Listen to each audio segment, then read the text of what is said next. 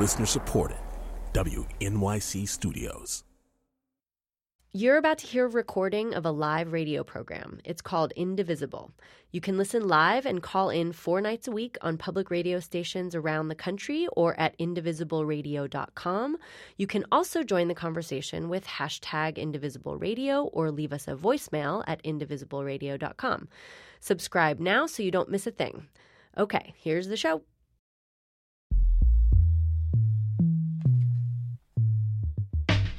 This is Indivisible, public radio's national conversation about America in a time of change.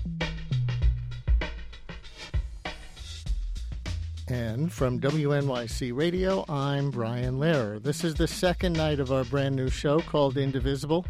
Monday through Thursday nights for the first 100 days of the new presidency. We will be on at this time. I will be here on Tuesdays, and we have other hosts the other night. Good evening, everyone.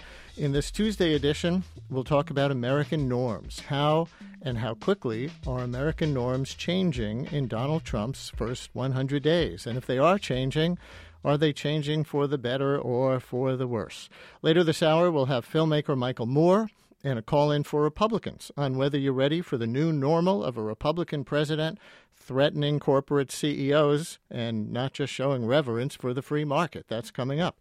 But we begin on maybe the most fundamental question we could possibly ask about changing norms, the thing that might be freaking out Donald Trump skeptics more than anything, that he might actually try to weaken our democracy, to move the United States in the direction of, say, a Putin-style authoritarian regime. This may be a paranoid fantasy in our nation of a strong constitution with its checks and balances. One of our callers last night, Dan from Pittsburgh, attended both the inauguration and the Women's March on Washington.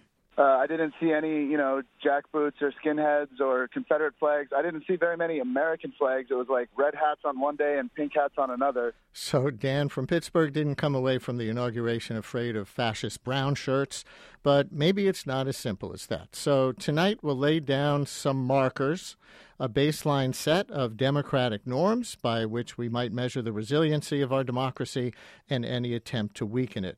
With me for this are two guests, Fareed Zakaria, host of CNN's Fareed Zakaria GPS, Washington Post columnist, and author of books including The Future of Freedom, Illiberal Democracy at Home and Abroad, and Masha Gessen, Russian-American journalist and author of books including The Man Without a Face, The Unlikely Rise of Vladimir Putin. She also wrote an essay in the New York Review of Books just after Trump's election, ominously titled Autocracy, Rules for Survival. Fareed and Masha, thank you so much for joining us tonight on Indivisible. Hello. Hi there. Masha, do we have you? I may think maybe she can't hear me. I know she's there. Can the two of you help me build a list? I wrote down some things to watch for if we think authoritarianism might be breaking out. A weakening judiciary, a weakening Congress, a weakening or corrupted press corps, weakening political parties, using the legal system to punish the president's political rivals. And Fareed, here's a big one from your book, more power to the electoral majority with fewer protections for electoral minorities of all kinds and for individuals. Do either of you want to add to that list? Anything come right to mind if we're going to keep tabs on the markers of democratic versus authoritarian rule? Well, I would like to maybe subtract from that list in the sense that I think it's very important to have this conversation in a kind of serious way. Trump represents many worrying things, and he has said things that should worry anyone who cares about liberal democracy.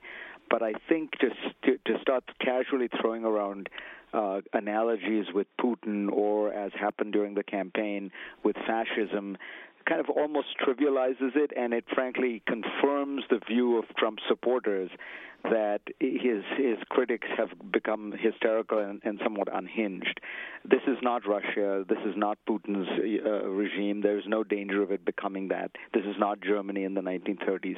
But there are very substantial concerns. So, for example, when you talk about the weakness of the parties or of Congress, let's remember, Franklin Roosevelt rolled over his Congress. Lyndon Johnson was able to use enormous power, presidential power, to get Congress to do what he wanted. Those are not inherently undemocratic things or threats to liberal democracy.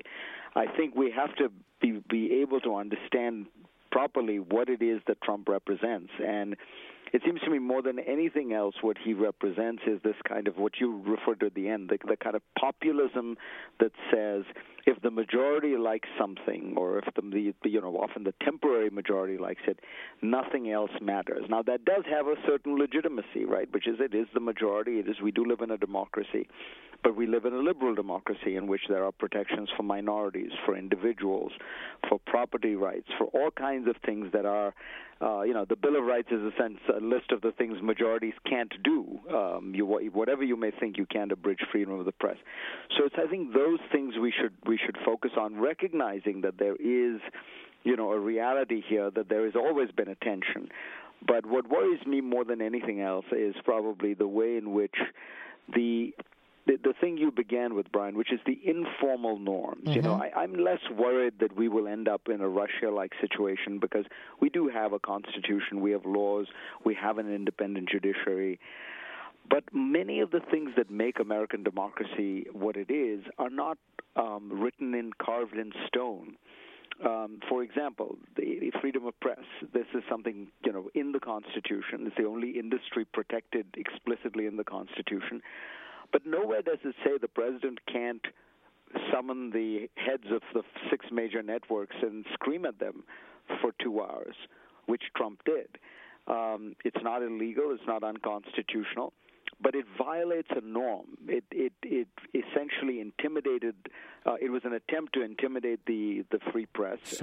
It was an attempt to cow them into being worried about, say, doing investigative journalism. It was also an attempt to preemptively discredit them in case they did that to his supporters. I'll ask you later how much you think that worked, but I want to get Masha Gessen in here. And Masha, what would you add or, for that matter, subtract? I'm afraid I didn't hear much of what Fareed said because I kept losing my connection. I did hear him say that it's not Germany or Russia, which, of course it's not Germany in the 1930s or Russia in the 2000s, but I think that is falsely reassuring.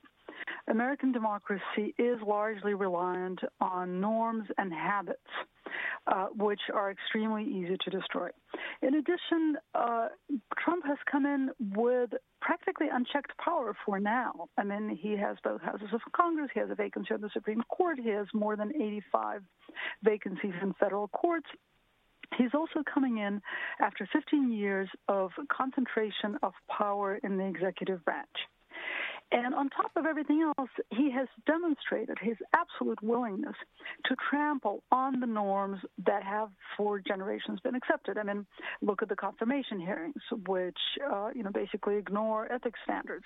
Look at his own steadfast refusal to disclose his taxes or to divest in his businesses. So I think we're looking at something that may not be Germany and certainly isn't Russia, but that is not America either. We're in uncharted territory, and I think we're facing great danger. So, listeners, here's our first Tuesday night question for you. What norms of American democracy are important to you, and how afraid or not afraid are you of what President Trump might do to them? Call us at 844-745-TALK, 844-745-8255, 844-745-TALK. Trump voters, Trump skeptics, anyone else welcome to call, and we will take you all, both seriously and literally, here on Indivisible. This is the new show where we get out of our bubbles and listen to each other, I hope.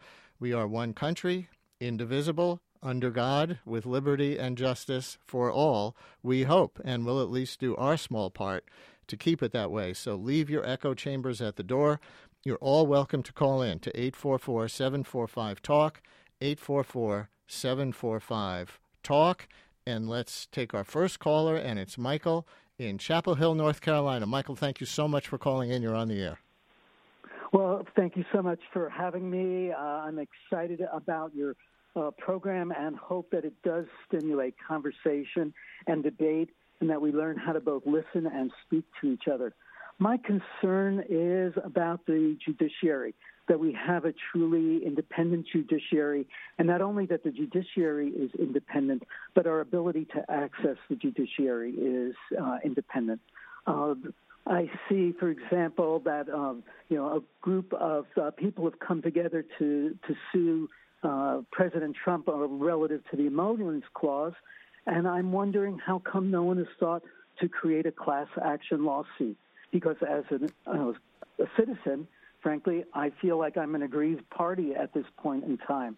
And so I am just hoping that many people will step up and utilize the tools that we do have access to. Mm-hmm. Okay. Thank you for your call. Fareed Zakaria, anything you want to say about Michael's concern? Certainly that suit was filed by some activists charging that Trump is violating the Emoluments Clause of the Constitution because his businesses take money from people in foreign governments. But as far as a democracy question, they have access to the courts.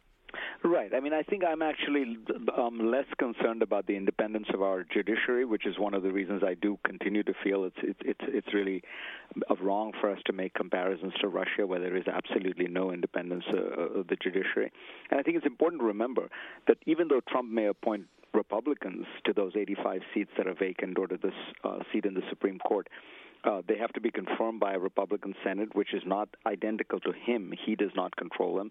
And that conservative justices have often surprised the people who appoint them. Irv Warren was appointed by Eisenhower, turned out to be very liberal. David Souter was appointed by Bush Sr., who turned out to be very liberal.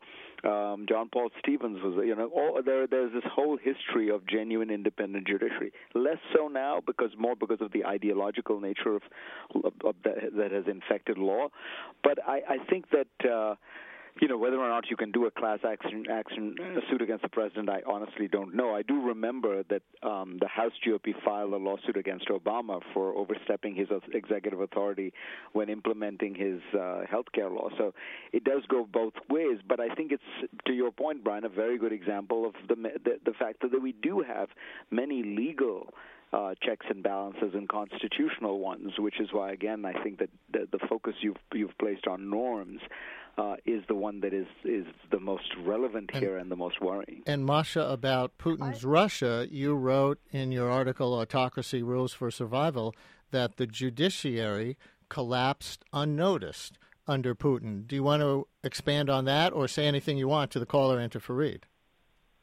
Yeah, the judiciary collapsed unnoticed in Russia because there wasn't much of a judiciary to collapse.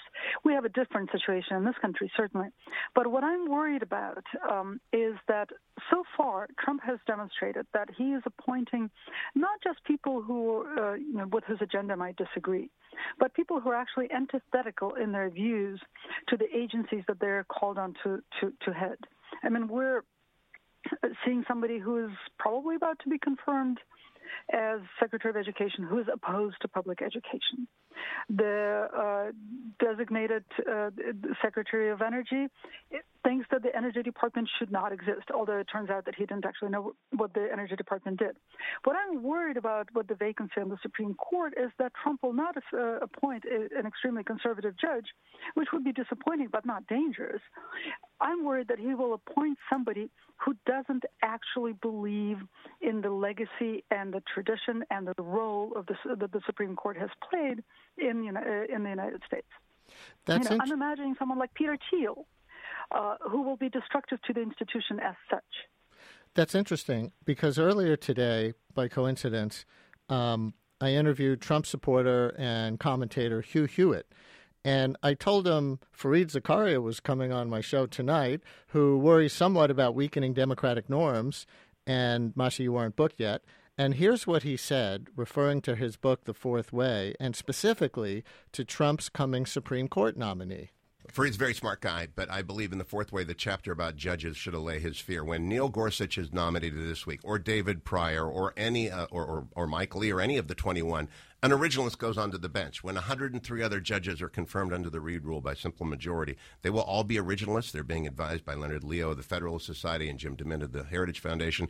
Originalists check power. They do not expand it. They do not encourage the use of the pen and the phone as President Obama did. They will rebuke that for him, and he is committed to originalists, and the quickest way to lose his Republican support is to appoint liberal judges. He's not going to do that. So he is going to build the wall that is necessary around executive abuse of power through his own judicial appointments. Masha, any reaction to that? Let's see what happens. I hope he's right. Let's take another call. And here's Joe in Nashville. Joe, you're on the air on Indivisible. Thank you so much for joining us. Thank you for having me. I really appreciate the show and the opportunity. What seems to be amiss is that we don't address education in this country, and we pretend that Mr. Trump, I'm not a supporter of Mr. Trump, and nor am I a supporter of the Clintons, but you got a reality TV star president that's covered like a reality TV star from the media. And great respect for Mr. Fareed Zakaria and his work, but what about education within this country so that Americans can actually deal with the democracy we live in? And no one seems to want to acknowledge that it's turned into an oligarchy. Joe, thank you. I'm going to leave that there and go on to another caller, Alexis in Chicago. Hi, Alexis. You're on the air. Hi. Yeah, I am terrified in the current political environment. I think Fareed is being overly sunny, and I'm a huge fan, by the way. Love your work. But, Trump may be the ultimate loose cannon, but he has proven he's willing to play ball with the Republicans right now. From Standing Rock, the pipeline thing that was signed today, to the, the Mexico City Accord, whatever it is, that you can't counsel women on abortion, that was signed yesterday. You're never going to see with U.S. aid to organizations around the world, right? Right, and there was a great meme on Facebook even today. You're never going to see 7 women standing around telling men what they can do with their reproductive organs, but we're just going to go backwards. And I agree with Masha. I mean, they're going to trample us, and I think just as in before World War II, if you know your history, I mean, Germany's economy was devastated from World War I, just as ours has been for different reasons. I mean, from technology to people like Trump and his organization not being willing to pay people what they're worth. And people are afraid, and we're in our little technology bubbles, and we're lacking education. Fact of the matter is, between freedom of the press and other newly minted rights like gay marriage, even abortion, 73, it's not that old. What are they going to do? I mean, they can snatch these rights back, and we all know that, and that is terrifying. Black people don't even have their rights yet. We had a black president, and then black people are still getting shot at for getting pulled over for speeding. I mean, is that going to get fixed now? I certainly don't think it is. Alexis, thank you for your call. And Fareed, you see how easy it is to find people who are really worried and want to make comparisons to Germany in the 1930s and things like that, because it feels to them like the seeds of what maybe happened very, very early in that elected government. Right, and I think the danger here is to mix two different things. That is, that Trump has decided to represent in various ways a pretty hard right governing philosophy, and that you may disagree with, but that is not dictatorship. In fact, I would argue, sadly, because I agree with the caller, that many of those things that he's now doing are actually not expressions of dictatorship. They're expressions of democracy, by which I mean Keystone is a fundamental issue that divides the country. The Republicans, broadly speaking, believe it should go ahead, and Democrats don't. Right, and we have to go to a break. But your point is that that's a policy debate. That's not an erosion of democracy. So we will continue after this break on Indivisible on Public Radio. Stay with us.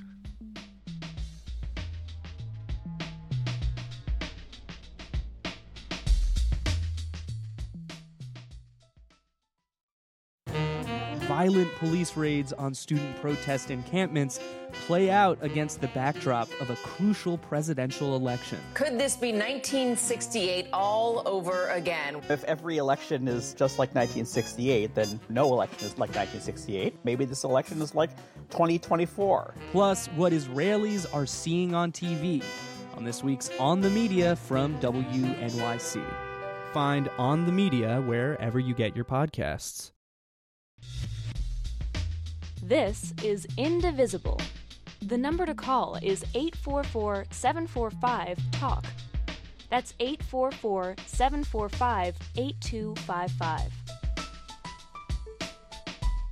And I'm Brian Lehrer, your Tuesday night host on Indivisible, which we'll do every Monday through Thursday night all together for the first 100 days of the Trump administration. Our question on the table right now: what norms of American democracy are important to you, and how afraid or not afraid are you of what President Trump might do to them? Call us at 844-745-TALK, 844-745-8255, with CNN's Fareed Zakaria and Russian-American journalist Masha Gessen. Fareed, did you want to finish a point that you were trying to make when we were going to the break? Yeah, I do think it's important to understand Trump may do many bad things that you don't like. But in many cases, he's just, elections have consequences, as Obama said to Eric Cantor, I think it was when he won. So elections have consequences. When Trump wins, Keystone gets approved and some anti-abortion stuff happens. Remember, those things were the law when Reagan was president. So it's not as though it's some deeply unconstitutional act of dictatorship. He was just, Obama reversed the Reagan stuff, he reversed Obama stuff.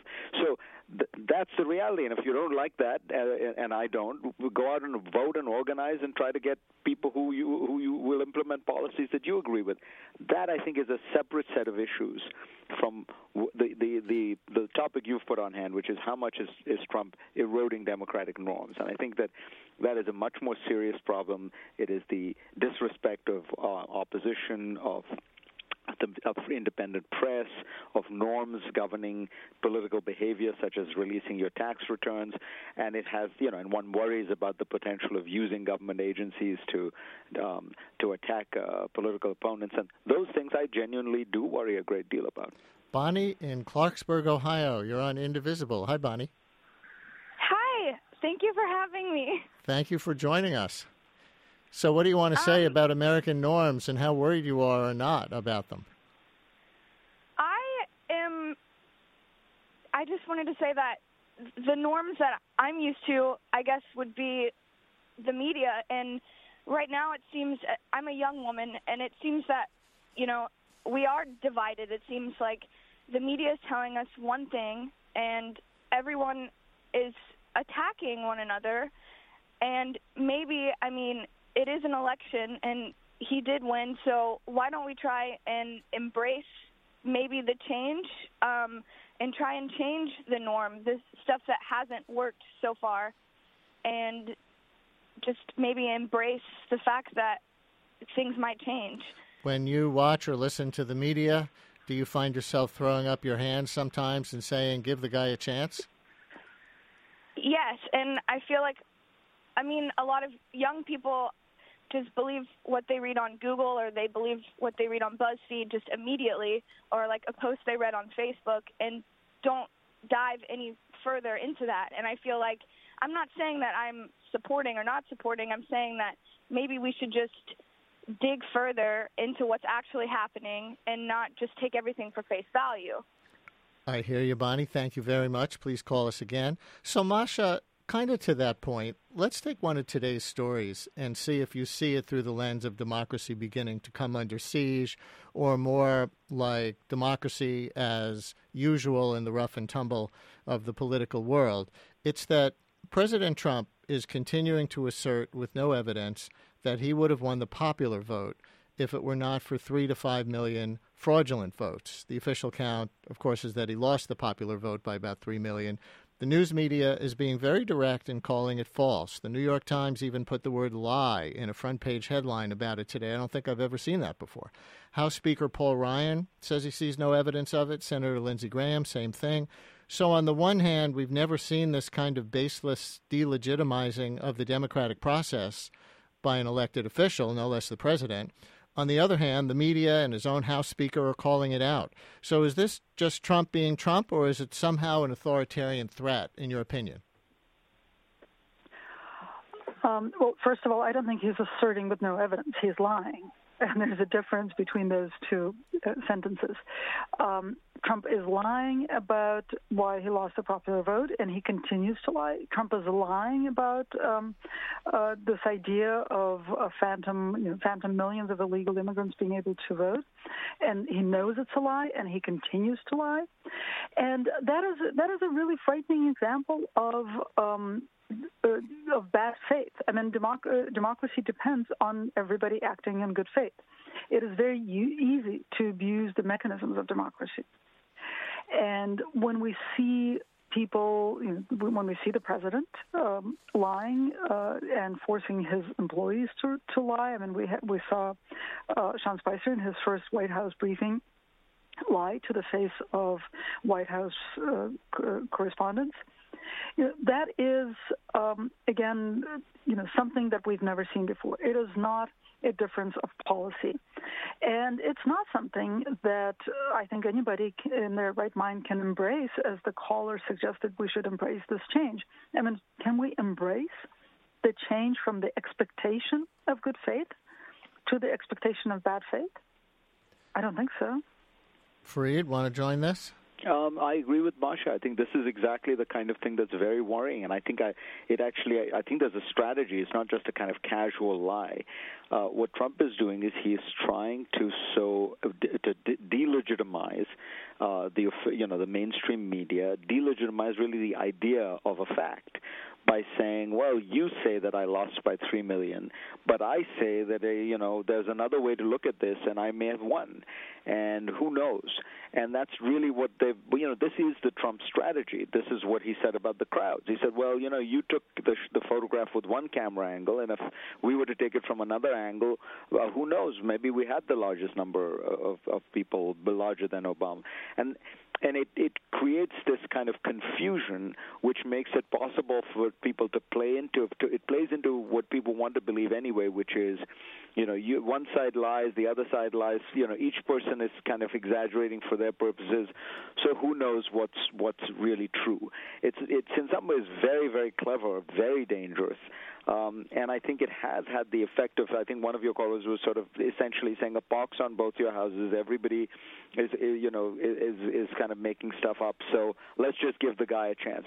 It's a very postmodern way of kind of handling the media, but it's very effective because in effect it says that facts and truth are just one narrative, and the Trump's version of events is another, and some people believe one and some people believe the other. Angela in Duluth, Minnesota, you're on Indivisible. Hello, Angela. Yes, hi. Thank you for taking my call. I'm so glad for your show and how you inform people. What I would really like to hear Donald Trump discuss with the American people is the topic that keeps coming up over and over and over again, at least for the past 2 decades that I know of, is repealing the National Security Act of 1947. Which is? Well, a lot of people, they believe, like I do, that in order to bring justice to the world, we need to repeal this National Security Act of 1947 because anything that gets protected by this act cannot be investigated. So this act is being used to accomplish all kinds of injustices around the world, and I believe it must be repealed. For example, we can just start with 2 American very documented projects. One is called Project Paperclip.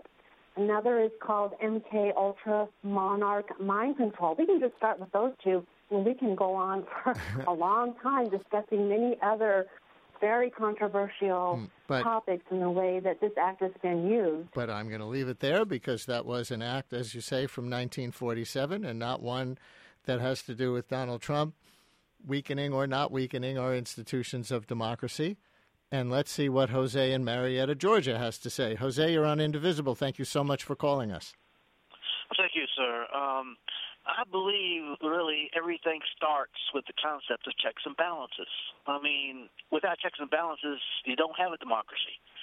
Now, we saw under Obama that the Republican Congress blocked everything that he wanted to put through for the American people, and they worked together as one block. Now, with Mr. Trump as president, they're going to rubber stamp everything he wants, and they're going to work together as one block. Now, I would say this. In order to counter this movement here that's going on, the American people, the Democratic Party, needs to brand the Republican Party as Trump and Trump as the Republican Party. They're one and the same. They can't run from him in the future, based on what he does in the future. They have to, accept what they're doing now as being the same, one and the same.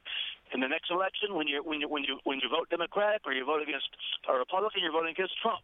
We have to brand the Republican Party as Trump and Trump as the Republican Party. They're one and the same. Well, and I'm going to leave it there because we're running out of time for this segment. But that's a political concern, not a weakening of democracy concern, Fareed. But it does raise a weakening of democracy question. And then we're going to be out of time after a brief response from the two of you. And Michael Moore is our next guest. And with a whole other question to put out to specifically Republican listeners in the next round. But, some people say our democracy is being weakened by this polarization in Congress that's been going on pretty much for decades now. And here, of course, it looks like the polarization is going to be over for the moment, possibly because the executive branch and the Congress are going to be controlled by the same party. But other people say the polarization, the gridlock, has not been such a bad thing. It's kind of what the founders wanted. That's why they had checks and balances. And unless the people elect enough Congress members from one party and the president from the same party, it's because they want things to go slowly. They don't want a lot of rapid change. So are you worried about the long-term gridlock in terms of democracy, or is that just politics and the people expressing their will and people are divided? I think you put it exactly right, Brian. Gridlock is part of the American system. It is precisely what the founders intended. I worry much more about consolidated, unified government, not just at the federal level, but, I think the Democratic Party is 2 states away from being unable to stop a constitutional amendment. The Democrats are in bad shape, and with that kind of untrammeled power, you can imagine a permanent reversal of both norms and even rules that would favor a very different kind of government. The American government, the purpose of the Constitution was always very clear. James Madison said it in the Federalist Papers. There are 2 purposes: one, to have a government that is strong enough to control the governed, and then 2, one that checks itself. That was the way he thought about it. Just strong enough to be able to actually govern, but no stronger. And if you have untrammeled majoritarianism, you don't get that. Go ahead. I disagree. I don't think the founders intended gridlock. They intended a system of mutual moderation. What we got instead was gridlock, and what we got as a result of that was Obama governing by executive order, which laid the groundwork for President Trump now governing by executive order, and basically it laid the groundwork for Trump to run for autocrat and be elected after running for autocrat. I'm not saying that he will necessarily be successful in establishing the rule of autocracy in the United States, but I think that risk is greater than it's ever been. We will be watching the state of our democracy on Indivisible as this series continues for the first 100 days of the Trump administration. Masha Gessen and Fareed Zakaria, thank you so much for starting us off.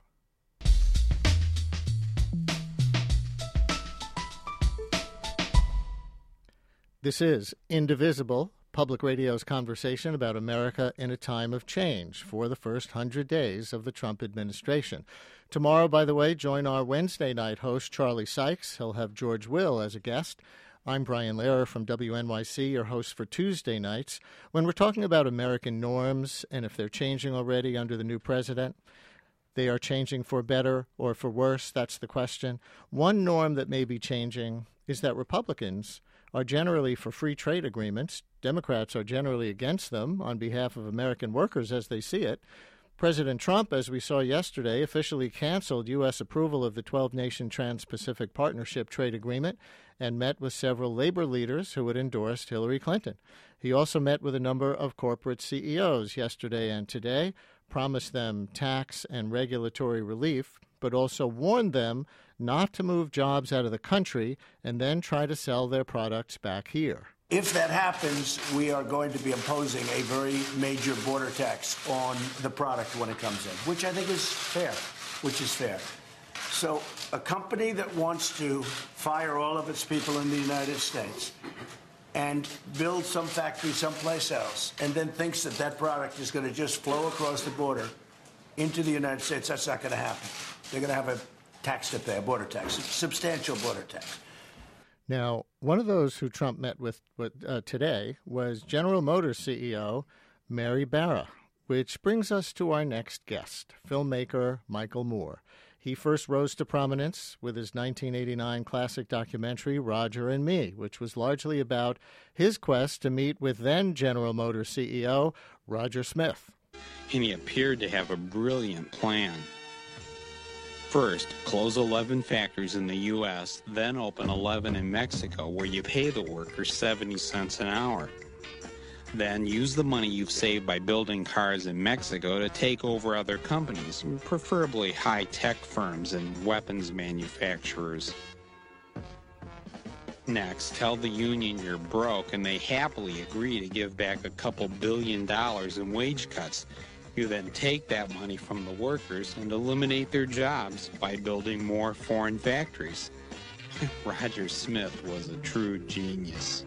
That from Roger and Me. Michael Moore's most recent documentary is called Trumpland, and this past weekend he was a speaker at the Women's March on Washington. He focused in part on his opposition to Education Secretary nominee Betsy DeVos, who might want to topple another American norm that dates back to the earliest days of the nation, public education as a culturally and civically unifying force. Michael Moore is in our studio. Welcome to Indivisible. Thank you for having me on in your debut week here. First on GM and American jobs. Yes. Obviously, you're a major critic of Donald Trump, but did he today become the first president to do what you were trying to do in Roger and Me in 1989, tell a General Motors CEO to cut it out? Yes, he did do that, and we've been waiting for a Democratic president to do that for some time. Flint, though, is mostly destroyed now, as is Detroit, as are most of these auto towns, so too little too late for these cities. But it must be pointed out that what he also promised the auto executives today, in addition to telling them that he would put these huge tariffs on cars they bring back in, he would also cut their taxes here in the U.S., and he will cut regulations, environmental and safety regulations in the cars, which will then save them all the money they might lose should he actually do what he said he was going to do about the Mexican factories. Is that bad before we know what those tax cuts or which always, regulations go away are? In my opinion, it's always bad to tell a corporation, we're going to cut your taxes during a time when that is not what we need to be doing. We need to be increasing taxes on the wealthy to pay for the things we need to pay for in this country. Now, let me invite Trump supporters and other Republicans to call in for this segment and give you the opportunity to tell us how much is it a good thing to you that Donald Trump is challenging the economic norms of Republican orthodoxy with his tariffs threat to CEOs. The number is 844-745-TALK. 844-745-8255. And in the bargain, you get to ask a question to Michael Moore. 844-745-TALK. We'll continue in a minute.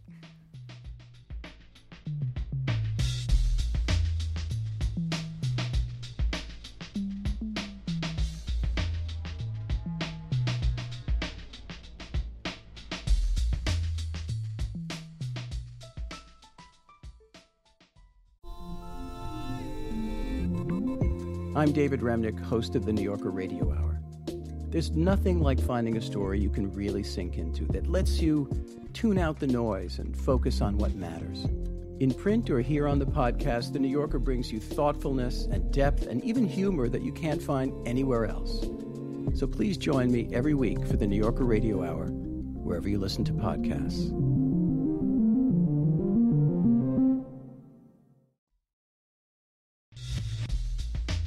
This is Indivisible. The number to call is 844-745-TALK. That's 844-745-8255. And I'm Brian Lehrer from WNYC, your Tuesday night Indivisible host with filmmaker Michael Moore in our studio. And let's go to a caller. David, outside New Orleans. Hi, David. You're on the air. Brian, thank you for taking my call. I appreciate it. Excuse me. I'm a transplanted New Yorker. I love your show. Thank you very much. Tell you that. So the conversation is you're talking about Trump basically excoriating these CEOs. And I was watching Frontline last week. Great program on the path of Trump or whatever it was, looking over the Obama administration. One of the things that struck me that it relates to this conversation is Obama brought the heads of all the CEOs of all the major banking institutions into the White House. And the Frontline documentary says they all fully expected Obama was going to just rip into them, and they were prepared to lay down and kind of do what he said. So my question is, if that's the case, and I trust Frontline, I like it, what is really the difference in what Trump is doing, except for style? And that's it. I mean, I think presidents do this to varying degrees, probably have done it for a long, long time. Mm-hmm. Maybe if we went back and looked at Teddy Roosevelt and how he was a trust buster and he, fought against monopolies, I don't see this as historically any different. David, thank you very much. Michael Moore. Well, too early to say.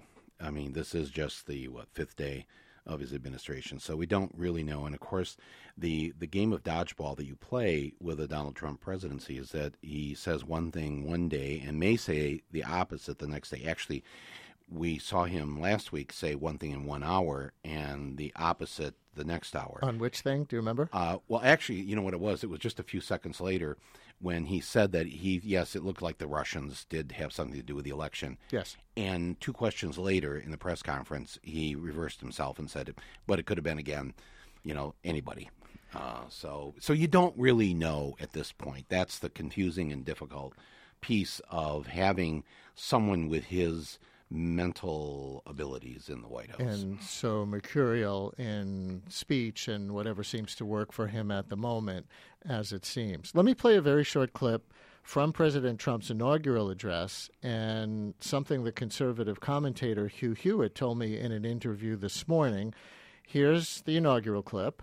Mothers and children trapped in poverty in our inner cities, rusted out factories scattered like tombstones across the landscape of our nation. Which was followed quickly by probably the most quoted line from the speech. This American carnage stops right here and stops right now. People are calling it the American Carnage speech. And this morning I told Trump supporter Hugh Hewitt that reminded me, Michael Moore, of you. Oh, yes. In fact, Michael Moore, I would like him to describe Warren, Ohio, with its shuttered copper weld U.S. Steel and Republic Steel, with its closed down Packard plant, with GM running on 2 shifts and not 3. What happened to Trumbull and Mahoning County? They've only voted for a Republican twice since 1928. They voted for Hoover. They voted for Richard Nixon in 72, and then they voted for Trump. Why did they do that? Because Michael Moore had the same analysis of the problem, and they think Trump will fix it. Your reaction to any of that? Yes, and here is the big difference between Donald Trump and me. The carnage that he described is the carnage that he and his millionaire, billionaire class helped to create. This has been going on since they got Ronald Reagan elected, and it has been devastating for those of us who live in the Rust Belt. And Donald Trump himself has never lifted a finger for those women and children in poverty that he describes, for those rusted-out, decayed towns. Of course, I have spent 30 years doing everything I can do to try and change that and stop that, and have spoken out against Democrats who have turned their back on the people of Flint and Detroit and Warren, Ohio, and all these places. So that's the difference. So Go ahead. Trump and Hugh Hewitt and all of them ruined us. They ruined the working class and the middle class of this country. And for them it's so Orwellian just to hear them now go, "Isn't this awful?" when they are the ones that created the awful. So here's a caller to last night's show, kind of on this point. This is Lynette in Little Rock. Initially, in 2008, I supported Hillary Clinton. I was a Hillary Clinton delegate. Then when she lost, I supported Barack Obama. They sent us to walk in the area of Malden, Missouri. There in that area, they had lost a lot of their jobs. So you saw broken window storefronts. Houses that were $1 million houses no longer lived in. The companies had left. North America Free Trade Agreement helped do that. A Clinton voter, then an Obama voter, now a Trump voter. Mm-hmm. If what you say is true about the Reagans and the Trumps and the whole class of them getting us to this point, how did the Democratic Party get to the point where Trump seemed to have more credibility to Lynette from Little Rock and a lot of people like her? Because the Democrats sold these people, my neighbors, down the drain. That's what happened. Bill Clinton, NAFTA, all of this destroyed our lives in Michigan and Wisconsin and Ohio and Pennsylvania. And I worked very hard at the beginning of 2016 to get the other Democratic candidate who I thought would be a candidate of change. The people would see him this way. He won 22 states, still calling himself a democratic socialist. There are not many socialists where I come from. So as we Yet they voted for him in Michigan. They voted for him in Wisconsin. They voted for him in Minnesota. And I tried. Listen, Brian, you know this. I was on your show. Sure. I tried to warn the Democratic Party. And then when Hillary got the nomination, I tried to warn her, you're going to lose what I called the Brexit states, Michigan, Wisconsin, Ohio, and Pennsylvania, if you don't do something about this. And sadly, running Hillary in these states, the memories are long in terms of remembering what Bill Clinton did to us. So before we go back to the phones, as we talk about changing norms, this also goes to the debate about normalizing Trump. As you know, some horrified people say because of his bigotry and boasting about sexual assault and authoritarian tendencies, all that stuff, no deal on individual policy items like TPP or infrastructure spending, no normalizing or legitimizing Trump. That way the risks are too great. Bernie Sanders and others say make progress where you can, where he's an unconventional Republican. Do you take a position on that? I disagree with Bernie on that. I mean, I understand why he's doing it. Look, Bernie's a politician. He's a senator. He's somebody I admire and love. But he has to play his role in the Senate. I don't have to play that role. I and all of us out there who are in the streets, millions of us. But you like what Trump did with the CEOs to some degree. I would like it if he would dig up the poison pipes in Flint, Michigan, which on the news today they said, oh, there's no more lead. Well, in the water, yes, but they're still flowing through the poison pipes. Trump knows how to dig up pipes. You know, he could go to Flint right now, right, with some earth-moving equipment and save the people of Flint. What would Michael Moore say about that, right? That would be your question. Well, I'd say thank you for saving the people of Flint, but that doesn't excuse the rest of your behavior. You have bragged about being a sexual predator. You have racist comments for years about Barack Obama being born in an African jungle. And now today, I can't believe the New York Times today used the word lie in the headline and footnotes. It was stunning to see this, that the media is doing their job and telling people, when he says, you've reported this already. Yeah, we talked about it earlier in the show. The show, that that he says 5 million votes, fraud votes. Lost him the popular vote. That lost him called it a lie. Unbelievable. The L word. So no, he doesn't get a pass because he goes against TPP when he is at his core a man who does not tell the truth, a man who is racist, and somebody who, frankly, I hope does not fulfill his entire term. Jackie in Macon, Georgia. You're on Indivisible with Michael Moore. Hi, Jackie. Hi. Thank you for taking my call. Michael Moore, it's a pleasure to talk with you. Thank you, Jackie. I'd like to start off by saying that earlier in mid-2016, I think it was, you predicted that Donald Trump was going to win. I'm a liberal, I'm a loyal liberal. I am a working liberal. I told my husband Donald Trump was going to win. I saw the momentum. I saw the energy in my area. I saw American flags flying high. And Donald Trump won the 2016 election. Are you for him in any way? And I support some of the issues that Donald Trump stands for. And I support controlling, getting a handle on job outsourcing. I support him on immigration. However, I don't support the method that he used to announce and execute how he's going to go about to correct both of these issues. I think the Democrat lost the white vote because Americans are concerned about how this country is changing. The black people are taken for granted. Black people are voters, are concerned about how this country is changing, not just the identity of the country, but our language, our tradition.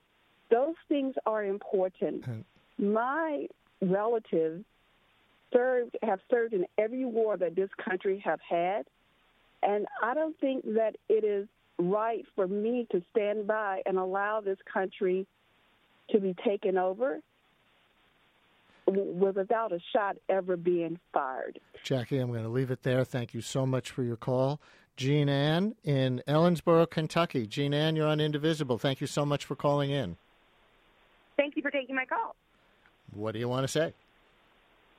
Well, I am a Republican. I've traditionally voted always Republican. I was not happy with the things that Obama has done. And I voted for Trump, not because I liked him, but because of the issues and policies that he represented.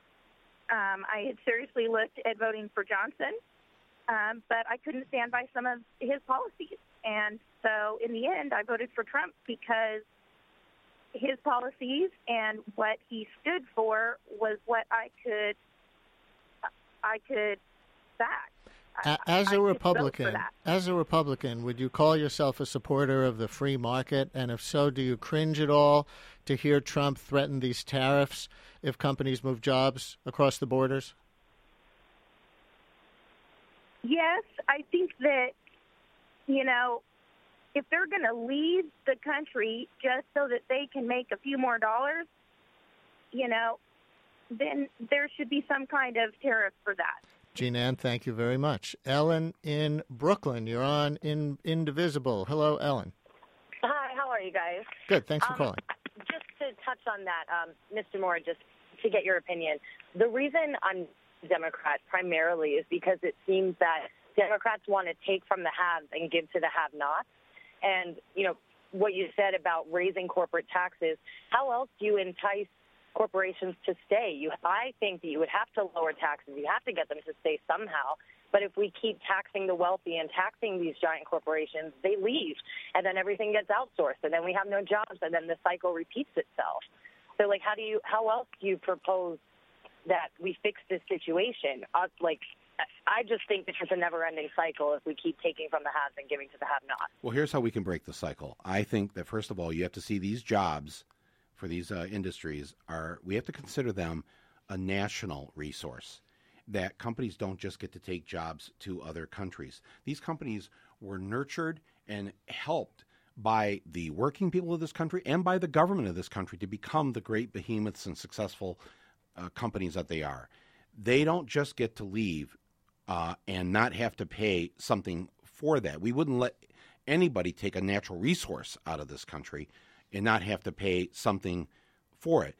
I think the way that you encourage companies under the current capitalist system that we have to do their civic duty is that we create a situation where we have a federal policy that says our goal is everybody in America has a middle-class job. Everybody at least has the opportunity to get a middle-class job, which means then they will have the money to buy those cars, to buy those things. And when they buy more cars and more things, what happens to the companies? They make bigger profits. So they benefit from that when we have a national policy of jobs for all and a middle class that's thriving. Ellen, you want to come back on that? I understand what you're saying. I'm just afraid. You know, minimum wage went up in New York City, in New York where I live. It just seems that we're sucking these companies dry.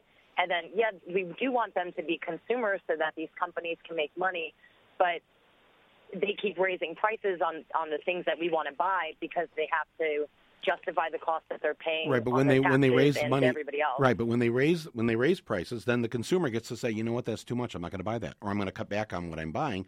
Then they go, oh, we're charging too much. Then they cut back. But by raising minimum wage, what do people that make minimum wage, people that are in the lower economic realm here, generally aren't able to save anything. They actually spend every dime they make. They are spenders. They are consumers. They put that right back into the economy. And you know, you said the word afraid a couple of times. I don't want you to be afraid. Do not be afraid. We must not fear these corporations, and we must not fear Donald Trump. We have to realize that we, the millions who are the majority who didn't vote for him, are still the majority tonight. And we have a lot of power in our hands. And, you know, Trump outsmarted the Clinton campaign with the Electoral College. Brilliant job. But that doesn't mean that we have to give up because we do have the power in our hands. I truly, truly believe that. Do not despair. We're almost out of time. Let's get one more caller on. Liam in Atlanta. Liam, you're on Indivisible. Thanks for calling. Thank you for taking my call, and thank you, Michael Moore, for doing and being who you are and what you do. Thank you, sir. It's amazing to me, the whole system and how he won. I did vote for him because I don't want the trains to run on time. I want change. I want our Rust Belt to be polished. I want jobs back in our country. And I do agree with the tariffs. I do agree with making these companies accountable. And it's not a national. It is an international. We are a power. We are a force to be reckoned with when it comes to manufacturing, when it comes to cars, these big conglomerates that you speak of. I would love to work with you and for you. I worked in the film business for years. Now I'm driving a truck and can't make ends meet. And Liam, that has to be the last word from you. We have 30 seconds. Michael Moore, does it freak you out when somebody says, I voted for Trump and I love you? No. I know the country. I live in Michigan. I know the country I live in. And to every anti-Trump person out there listening to this right now, please listen to what Liam just said. He voted for Trump. He gave the reasons, and they're reasons we actually agree with. He's not lost to come and vote the other way, the right way. Do not give up on your fellow Americans. Many of them who voted for Trump will end up doing the right thing. There will be buyer's remorse. Michael Moore, thank you so much for helping us to launch our show. Thank you. Folks, you've been listening to Indivisible, the new public radio conversation about America in a time of change, airing 4 nights a week on stations all over the country for the first 100 days of the new administration. Tomorrow, join our Wednesday night host, Charlie Sykes. He'll have George Will as a guest. In the meantime, keep the conversation going at indivisibleradio.com. I'm Brian Lehrer. I'll be back next Tuesday night. Thanks a lot, everybody, for listening and for engaging on the phones.